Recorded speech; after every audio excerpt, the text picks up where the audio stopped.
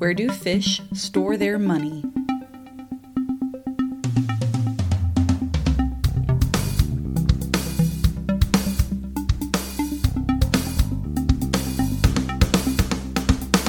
In a riverbank. Hello everybody and welcome to Starting Sustainability episode 77. I am your host, Kaylin Chenoweth. So much has been going on this past week. I didn't talk about it too much because I've talked about it a lot in the past, so I gave you guys a break, but the Here We Grow Again sale has come and gone. It was last weekend, and I submitted 90 items to resell at the sale, and I successfully sold 43 of those items, and the rest all went to donations. So win-win for everybody. I got stuff out of my house, I got paid for all the work that I did, and everything that was left over that didn't sell, that went to donations, I now have an itemized list receipt, and I can use that on my taxes. Ba-doom ching! I also recently discovered that Morningstar Farms, which you've not heard of them, they are a popular vegetarian, vegan, plant-based meat substitute company. They'll have hamburgers and hot dogs and breakfast sausage and all of that stuff. Their Chipotle black bean burger is one of my favorites. It's delicious. Anyways, when you go to their website, because I had to go there actually it was related for work, and I discovered that they have it's called the Veggie Effect Calculator.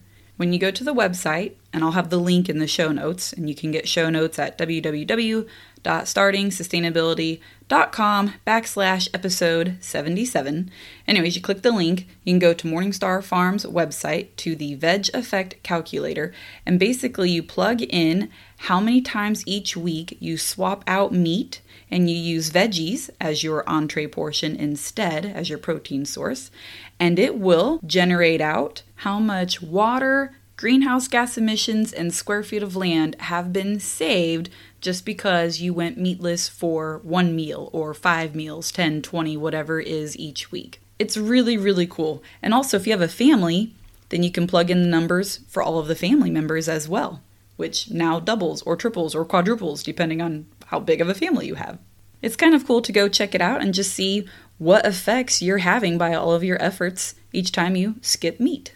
I did get my new Meow Meow Tweet deodorant, and I got the lemon eucalyptus fragrance. I got a stick version, which is kind of cool because usually I've been getting jars with a little cream that you got to spread on with your fingers. So now I have a stick version. It comes in a little cardboard tube, which is awesome.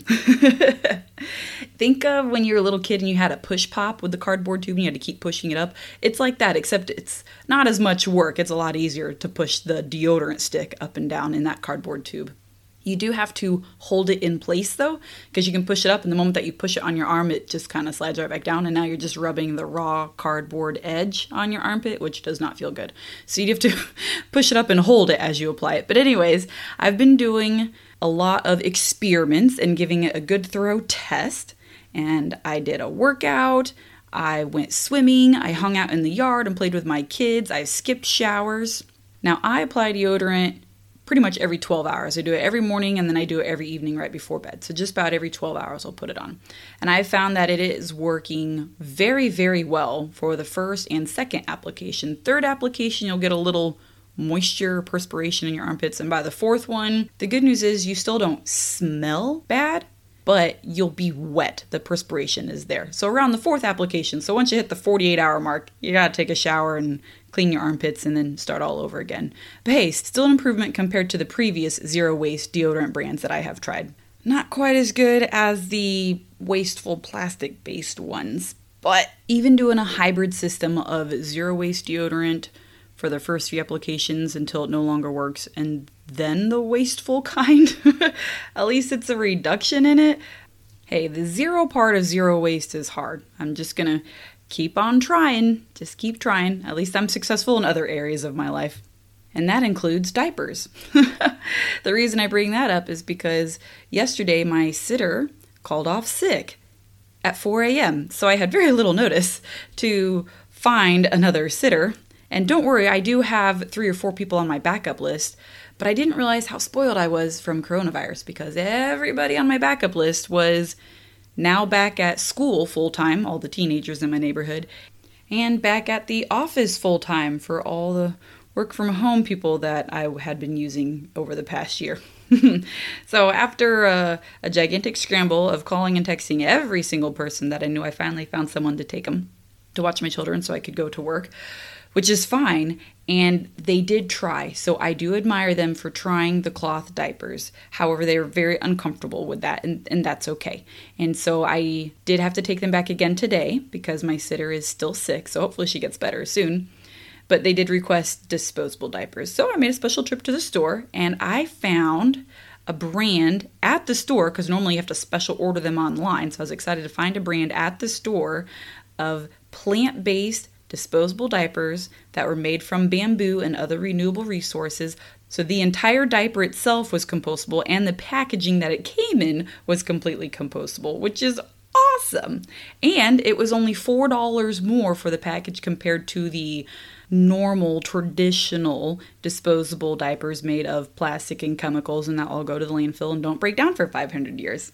I'm not going to lie, I was excited to find the bamboo compostable earth-friendly diapers, and then when I saw the price difference, I immediately kind of balked because that's the penny pincher in me, and then I had to convince myself it's okay to spend the extra $4 because this is the first time that I've had to buy diapers in almost 3 years. So I splurged. I know, $4 whole, big spender over here. Now, whether you are spending money, saving, borrowing, or investing it, it is essential to know what companies are benefiting from your money. That's right. All financial institutions use our money for their own investments. And it is our responsibility to know what those companies are doing. Are they doing good or harm to the earth? And if you want to have a major impact on the earth with very little effort, then simply ask your bank or financial institution about where your money is going. And then from there, you can either stay or go to a new bank. Marco Vangelisti was very forthcoming during our interview and shared all the dirty little secrets of banks and steps we can take to make sure we want our money to go towards helping the planet instead of harming the planet. Please listen in on my interview with Marco Vangelisti. It was about a year ago, someone mentioned switching banks to better support the environment, and I was caught very off guard. I asked, how does switching my bank save the environment? They replied that banks invest our money in some pretty destructive companies, and that conversation has been sitting with me for a while, and I've been wanting to cover it on one of the podcasts, but to be honest, I don't know very much about banking, investments, mutual funds, and stock markets. It's all a bit overwhelming. Today, I have Marco Vangelisti, an expert in this field, joining to discuss sustainable banking. Say hello, Marco. Hello, Kylie. Thank you for inviting me. So tell us a little bit about yourself. Okay. I'm a mathematician, and I landed in Berkeley 35 years ago to study economics and finance. And then I started working for a company that developed statistical and mathematical models for the quant in Wall Street. So this was like in 1985, most likely before you were born. I was born in 86, so you're 86, right on the money. There you go. And at the time, you don't know, like I feel like a very old guy. We didn't have laptops. We didn't have cell phones. We didn't have email. So imagine a world without those things, right?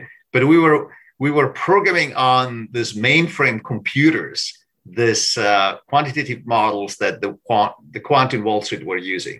So fast forward 20 years, and then I find myself being part of one of those quant firms. And there I basically realized how finance is mostly extractive, and that we have to pay attention how our money is invested. And so I left the industry in 2009, and I joined various movements, including the public banking movement, the Occupy Wall Street, the permaculture movement, the slow money movement, and so on. And in the process, I realized that a lot of the people that were trying to change society and the system didn't actually understand how those systems worked. And so I basically made it my task to explain in layman terms how those systems work. And that's when I launched Essential Knowledge for Transition. And in the last 10 years, that's what I've done, is explain hopefully in very simple and accessible terms, how banking works, how the money system works, how the economy works, and how the financial system works. Good. We need more people like you because, like I said, it's almost like a foreign language to some people. It's kind of right over our heads. So I'm glad you're Right. here today to help us out. In your line of work, there's a fine line between making money and then you want to do it the right way. And I'm guessing that you probably had an aha moment of being the mathematician and doing investments and then realizing that there's a sustainable way to do it. Can you share what your aha moment was that made you make that transition? Yeah. So I was part of a team managing $20 billion in emerging markets equities. So we were invested all over the world, in Thailand and China and Indonesia and Turkey and so on. And we were managing a mutual fund that had $20 billion, had a fantastic 10-year track record. In fact, we were the best emerging markets equity managers in the world with a track record of 10 years.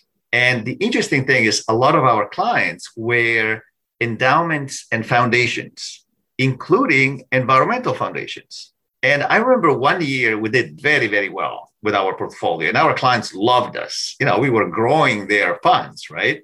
And I asked myself, okay, how did we get such a beautiful return? We got like 40% return one year. And looking at the details, I found a palm oil company in Malaysia that had destroyed the habitat of the orangutan. It had destroyed tens of thousands of acres of rainforest and planted a monocrop of palm oil plants.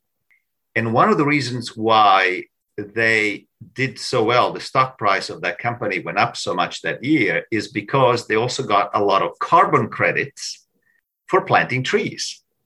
Right. So they destroyed the forest, didn't have to pay for that. But then, they turn around and plant a mono crop of palm oil plants, and they got credits for planting trees. And so they destroyed the habitat. Exactly. They got carbon credits, their stock price shot up, and we did great that year, in part because of that company. And I thought, wait a second, I've been an environmentalist. I have donated money to the same environmental foundations for whom we were managing money, right? And I was finding myself in my professional capacity managing the same money and destroying the very habitat those foundations were created to protect. And so that is the moment when I realized a couple of things. One is that some of the financial returns are extractive. They come at a cost to others, in this case, the ecosystem in Malaysia. And the other one is that we live in a very opaque and intermediated financial system where it's very hard to know what your money is doing out there. Because you probably have a mutual fund, you might have invested in the fund I was managing, and you might have been very happy with the return, but you didn't know that one of the companies we invested in had just destroyed the habitat of the orangutan. And so what I realized is that we really have to pay attention and know what our investments are doing out there in the world. So that's kind of my moment of awakening. Well, thank you for sharing that. Let's go ahead and take this moment to define banks, because I think me and probably a lot of the listeners, when we hear the term bank, we immediately think of like the brick and mortar building where we go and deposit our paychecks or take money out. And when it comes to investments, if we're not actively involved in the stock market, we don't really think that we are investors. But the truth is, all of this money is our money. It's just in ways that we don't see it. Like if you have a credit card, or if you use PayPal, if you have a retirement fund or a life insurance fund. Am I correct? All of this plays into all these investments, right? Yeah, so there are various players in the finance industry, and the finance industry fundamentally does a few things. One is facilitates payments. That's the job of the banking sector, right? You make a payment to somebody else, you need to have a checking account, you need to transfer funds. That's the job of the banks. Then you want to save for retirement, let's say. That's the job, not necessarily of banks, but of investment managers. So, you might have a fund manager or wealth managers and so on, and they take your money, invest it on your behalf. And the idea is that once you retire, you have a nice nest egg that you can use. Another thing that the finance industry does is manage your risk. And that is done through insurance companies. So insurance companies might be able to sell you life insurance products or property insurance products like insure your house and so on. So the finance sector basically have various players that offer different services. Now, banking is important because the way a bank works is you need to think of it as their balance sheet. They have depositors, and then they turn around and make loans. So you might go to a bank because you want to deposit your money, or you might go to a bank because you want a mortgage and you need to buy a house. Correct. And so it turns out, if we're looking at deposits, we're looking at the liability side of a bank. And if you are looking at a mortgage, we're looking at the asset side of a bank. So when you deposit money in a bank, the money is doing something out there, and the bank decides what to do with that money. Most of the time, they make loans. And so the question is, who do they lend to, right? So do they lend to fossil fuel companies and companies doing fracking? So if you think about the largest banks in the United States, Bank of America, Citigroup, and Wells Fargo, and JP Morgan, Chase, and so on, they have done about $2 trillion worth of lending to fossil fuel companies in the last 5-6 years. And so if you're saying, I don't want to be participating in creating a bigger problem with climate change, one thing you might want to consider is not giving your money to those financial institutions, because they will turn around and use those funds in ways that might be contrary to your own personal values. That's why, for example, I have a credit union, because a credit union is an interesting banking entity, so to speak, because it's a nonprofit. So all the credit unions are nonprofit financial institutions run for the benefit of their members, and the members are usually the depositors. So they're not trying to maximize their profit, which means you might get a better interest on your deposits, or you might get a lower interest if you borrow money from them. And they are also democratically controlled. So you could actually vote for the board of directors of a credit union. So that's why I like banking with a credit union. Oh, I use a credit union as well. So now I feel really good because I was worried. I was like, I have no idea what my bank does. Awesome. That's good. When it comes to the terms no harm investing or impact investing, is there a difference or are they the same thing? Let's start from socially responsible investing. This started maybe 50, 60 years ago with faith institutions. And they were managing the pension money of their congregation, right? Their priests and their nuns and so on. And they realized, hey, wait, I don't want to invest our money in sin stocks. So, at the time, the socially responsible movement started with faith institution not being willing to invest in tobacco, firearm gambling, and weapons. So they basically said, we don't want to invest in these companies. So, some mutual funds were developed where they screened out the sinners. And then other criteria came into the fore once we realized that global warming was a big problem and the fossil fuel companies were involved in that. Then now we have fossil fuel free funds, right? So that's kind of the second step in the evolution of socially responsible investing.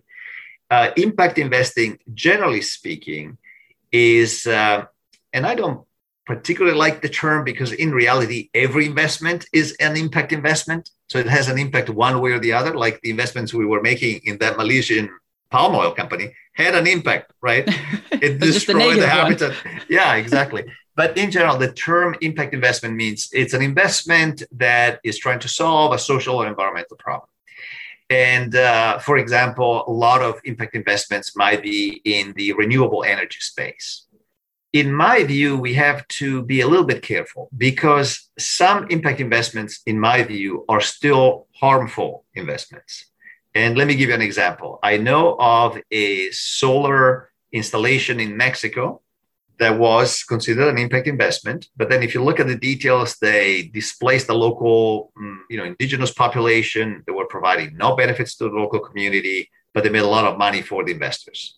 So now, is that a positive investment or not? Right? It's called an impact investment, but a lot of the investors that invested were not aware of what was happening, and frankly, was an investment that was doing some harm.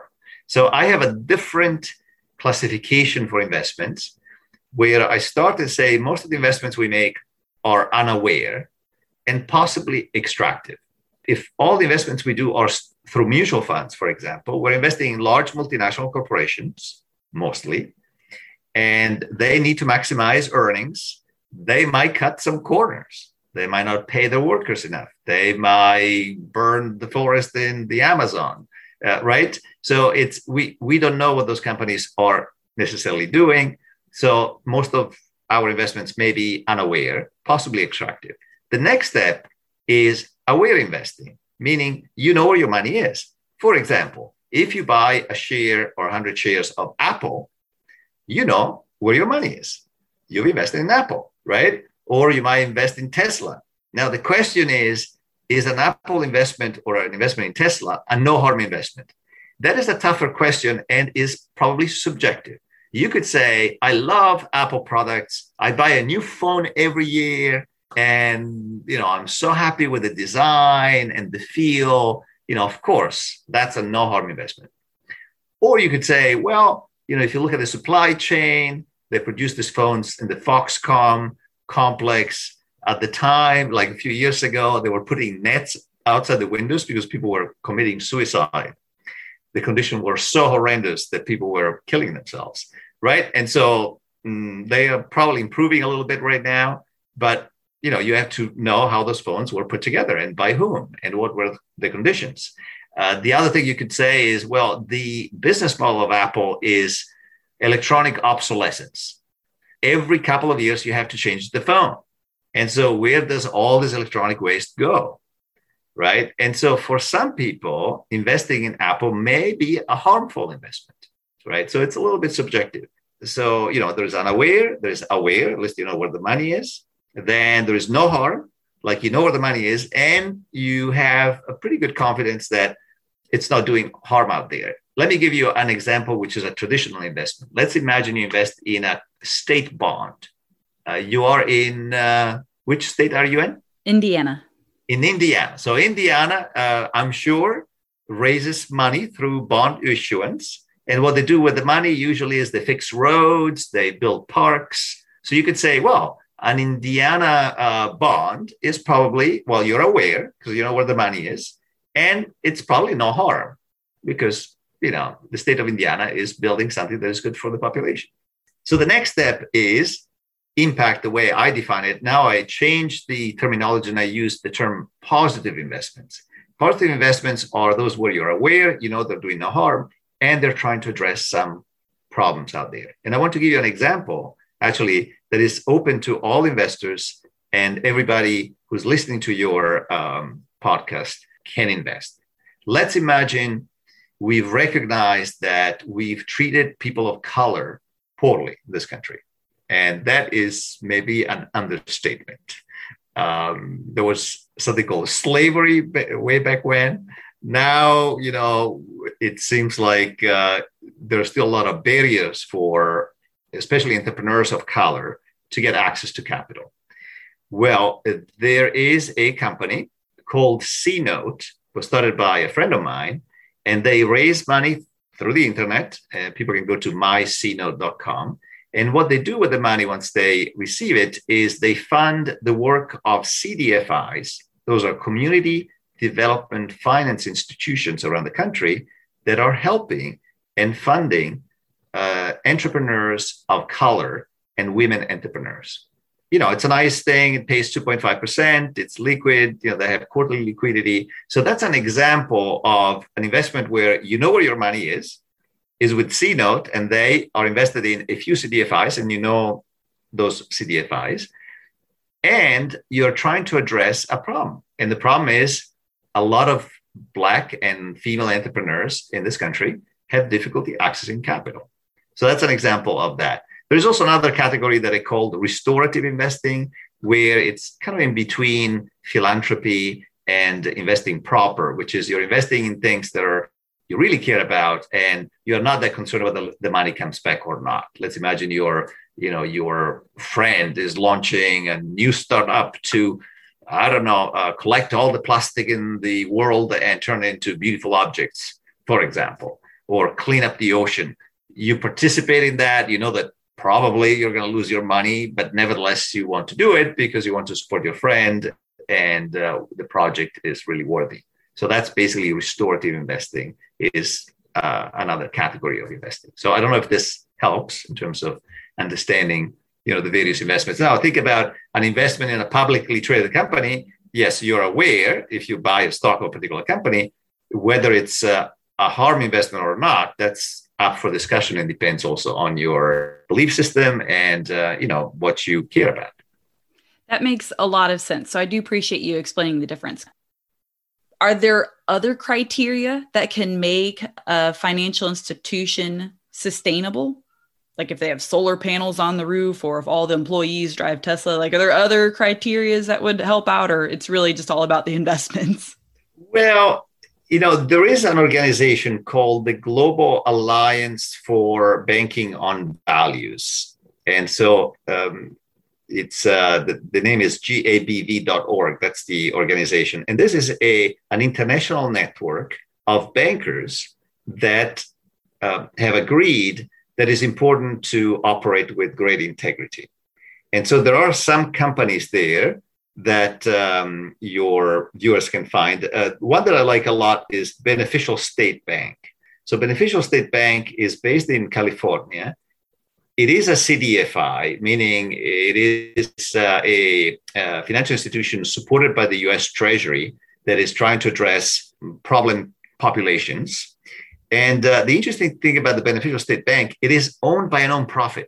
So the profit motive is not there, because whatever profits happen, they are given to the nonprofit, which then distributes in various cool programs for the local community. So at least the profit motive is not going to, make them do things that you might not agree with.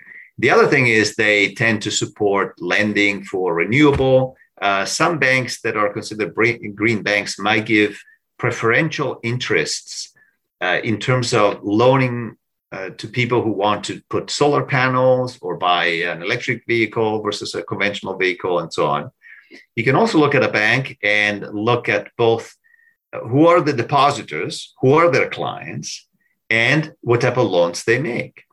And the third thing you can look at is how is their operation? Do they have values? Do they have transparency?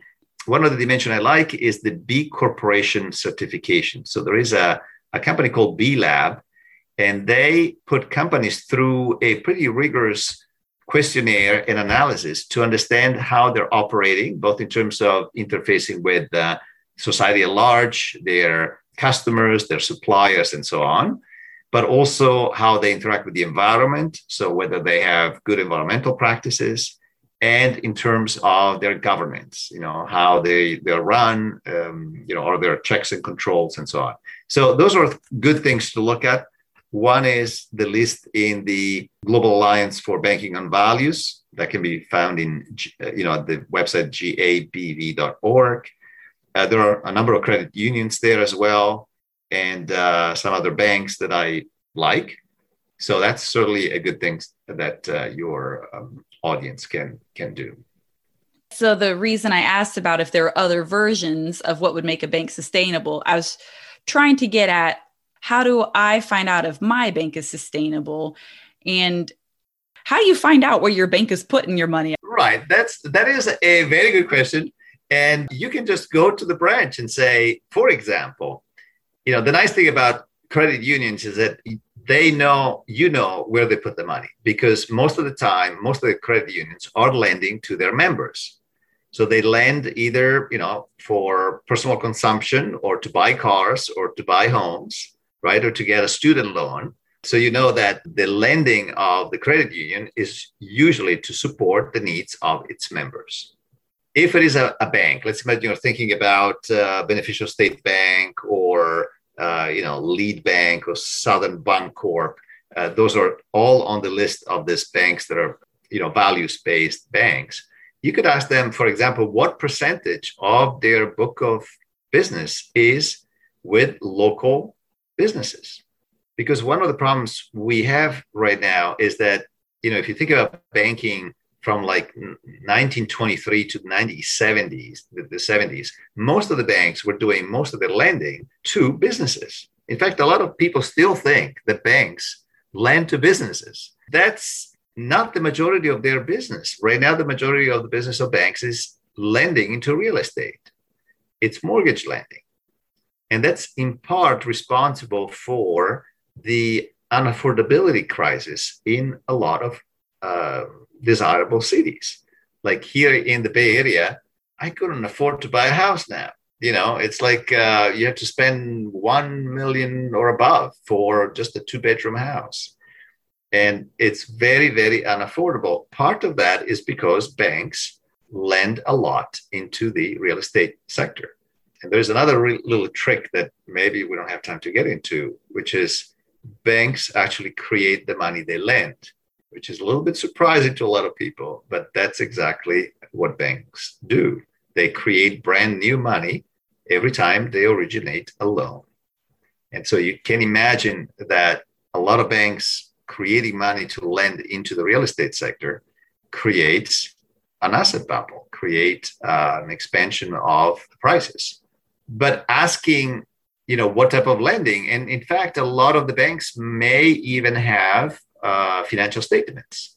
And so you can actually look at their book of business and see how much of that is in real estate, how much is in business lending or commercial lending. And you can also ask whether they have a particular, small business lending program. So that would be one thing I would do.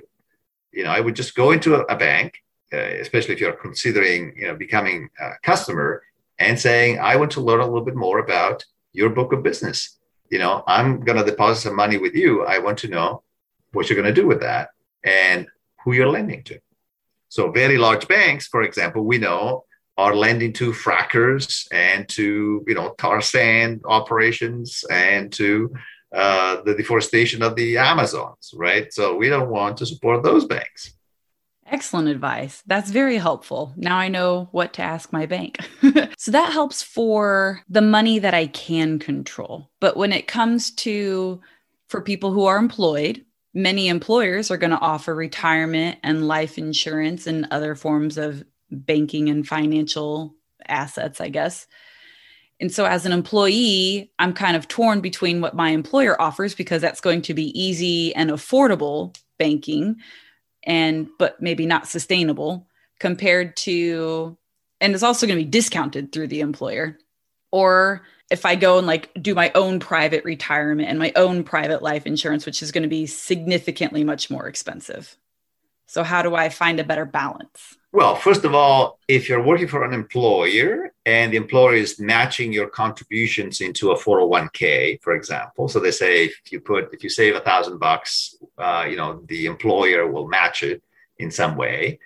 Absolutely take advantage of that. That's one way to build your nest egg, so to speak. But one thing you could ask is that your employer is, what are the options? What are the funds I can invest in? And a no-brainer is to ask for a platform, a 401k platform, where you can, for example, invest in socially responsible funds. That would be the very first step. There's also something that a lot of people don't know, that once they leave that job, they could actually transfer those assets out of the prior employer 401k and put it into a self-directed IRA. So this is a tax-sheltered structure that allows you to make your own investments, not necessarily into mutual funds or stocks, but you can invest in some impact investments and in your local community if you want, and so on. So my entire portfolio, for example, including my retirement money, is in self-directed IRAs and something called solo 401k, which is a similar thing for solopreneurs, where I control exactly my investments and I know where they are. But I understand at the beginning, if you're starting out and you're part of a large corporation and they offer a 401k plan, all you can do is really talk to them and say, hey, can we go with, I don't know, there's a company called Social 401k that is set up so that they have a lot of, sustainability oriented funds into that plan. So the best choice for you is really to have a conversation with the HR department of your employer and say, hey, can we move our plan in a direction that's a little bit more sustainable? Excellent advice. That's very good. Thank you. Now that we've discussed all of the issues with banking and all of that jazz, we've touched on some solutions, but you have a company, Essential Knowledge for Transition, that offers many more solutions when it comes to financial institutions and where to put our money. Can you tell us a little bit more about that? Yeah, so Essential Knowledge for Transition, I kind of referred to it at the beginning of the podcast. I was motivated to start that after I joined all these movements, as I said, the public banking movement, slow money, permaculture, and so on, Occupy Wall Street, right? I saw all these very well-intentioned people that felt that we needed to change, especially at the time, if you remember, in 2008, we bailed out the banks. And we didn't bail out anybody else. So the banks were fine, thank you very much. And the rest had to struggle with a weak economy, difficulty maintaining one's job and so on. And so there was a lot of anger. In fact, even the Tea Party movement was a response and a reaction to the government bailing out banks. Right? There was a lot of anger towards the banks. There was even the movement of, move your bank, move your money, and so on. So what I realized is that a lot of people don't really understand how those systems work. A lot of people don't know that, for example, banks create the money that they lend. And a lot of people don't understand, the money is a hierarchical system. The money that the banks create is used by us, but they cannot use that form of money to pay their own accounts. And so there was a lot of things that people did not understand about the economic system and so on. And a lot of people feel intimidated by the subject, right? It seems like finance is so complex. The economic system is so complex. A lot of people say, oh, I didn't get an MBA. I didn't study economics. I'm a liberal arts major. I will never be able to understand that stuff. And my belief is that we really need to understand how those systems work, because then we would be empowered to challenge them and transform them. So that's why I started Essential Knowledge for Transition. And what I was offering at the beginning is talks. I would talk to anybody who would listen so that I could explain to them how the economic system works and why, wealth and power gets more and more concentrated. How does the financial system work and why it's extractive in nature and what are the alternatives? So I was at the beginning teaching, lectures and courses. And the last couple of years, I really focused a little bit more on investor education. And as you probably realized, we always are told to save, but we might not really understand the difference between like banking and investing or, insurance companies and other intermediaries. And so, my effort has been to empower regular folks with the knowledge necessary to get a sense for how those systems work. And especially when it comes to investing, what can we do about it? And the first thing we can do about it is become aware, know where our money is. And I think it is the right of everybody to know what where their money sleeps at night. And I sleep much better because I know where my money sleeps at night, and I know it's not, doing damage out there. And unfortunately, it is quite hard to be sure that your money is not not doing damage out there.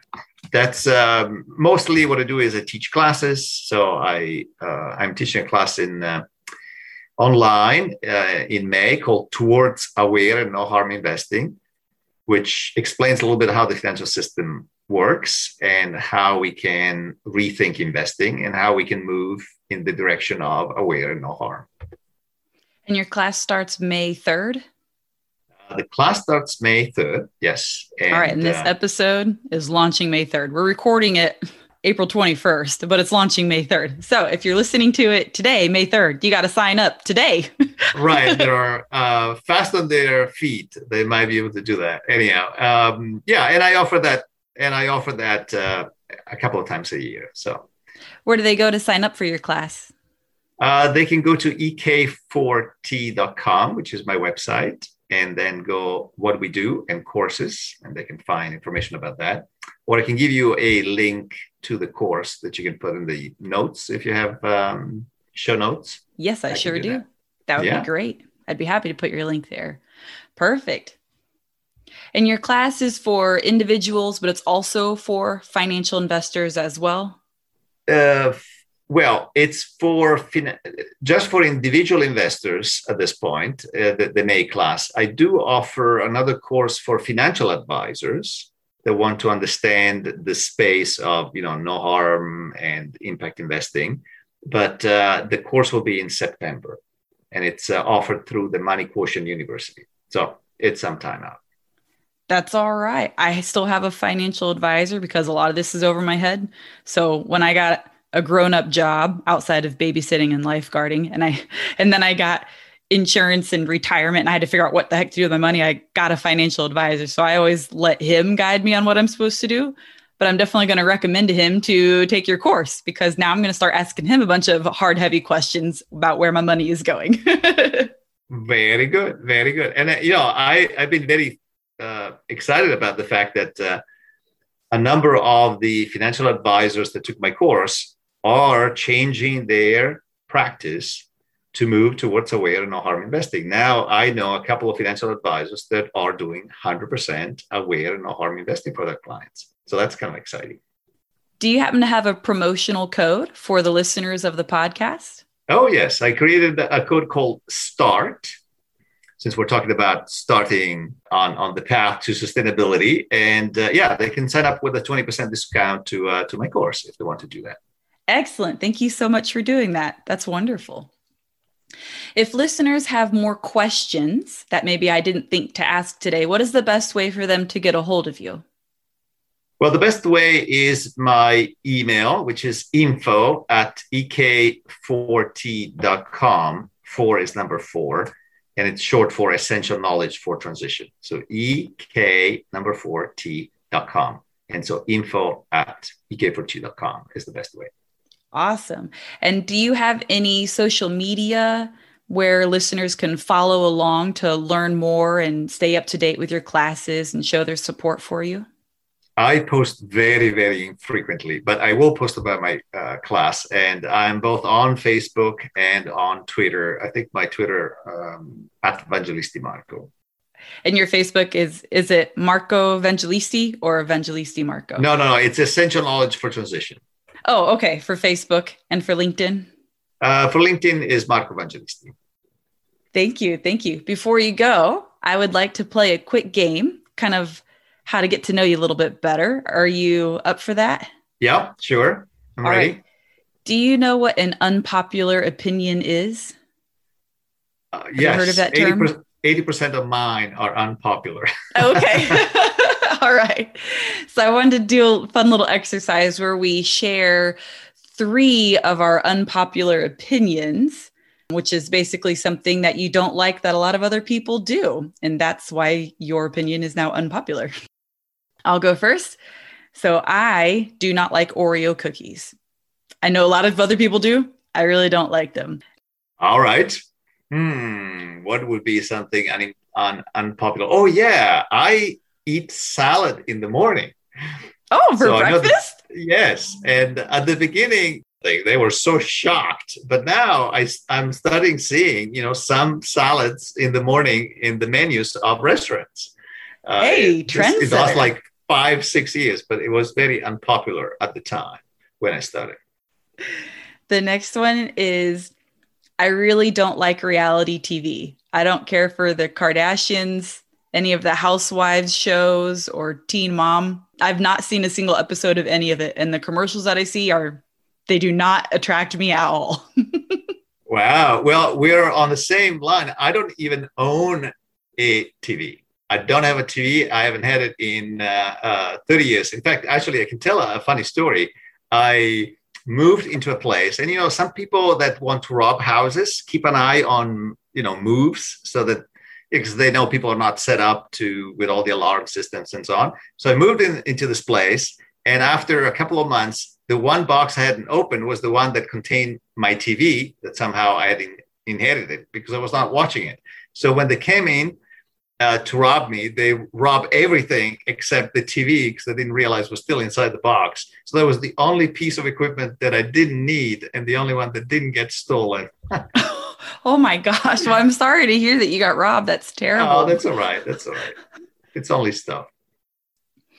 And the last one that I have is I don't care for boy bands. So at my school, like junior high and high school growing up, it was all about NSYNC versus Backstreet Boys and 98 Degrees. And all the girls were obsessed with the boy bands and they had the posters all on the walls of their bedrooms. And they would write like Mrs. Justin Timberlake in their notebooks and stuff. And I just didn't get it. I was like, all right, the music's good, but I'm not going crazy over it.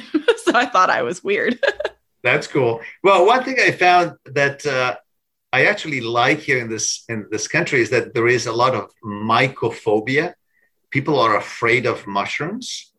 And I like picking mushrooms, like going out in the forest and collect my own mushrooms. And the fact that so many people are afraid of mushrooms means there are more for me to collect. I kind of grew up in the mountains in Italy, and that's what we used to do when we were kids. We were collecting mushrooms, and then we would cook them and eat them. And here in the United States, a lot of people wouldn't even dare about picking mushrooms from the forest and eat them.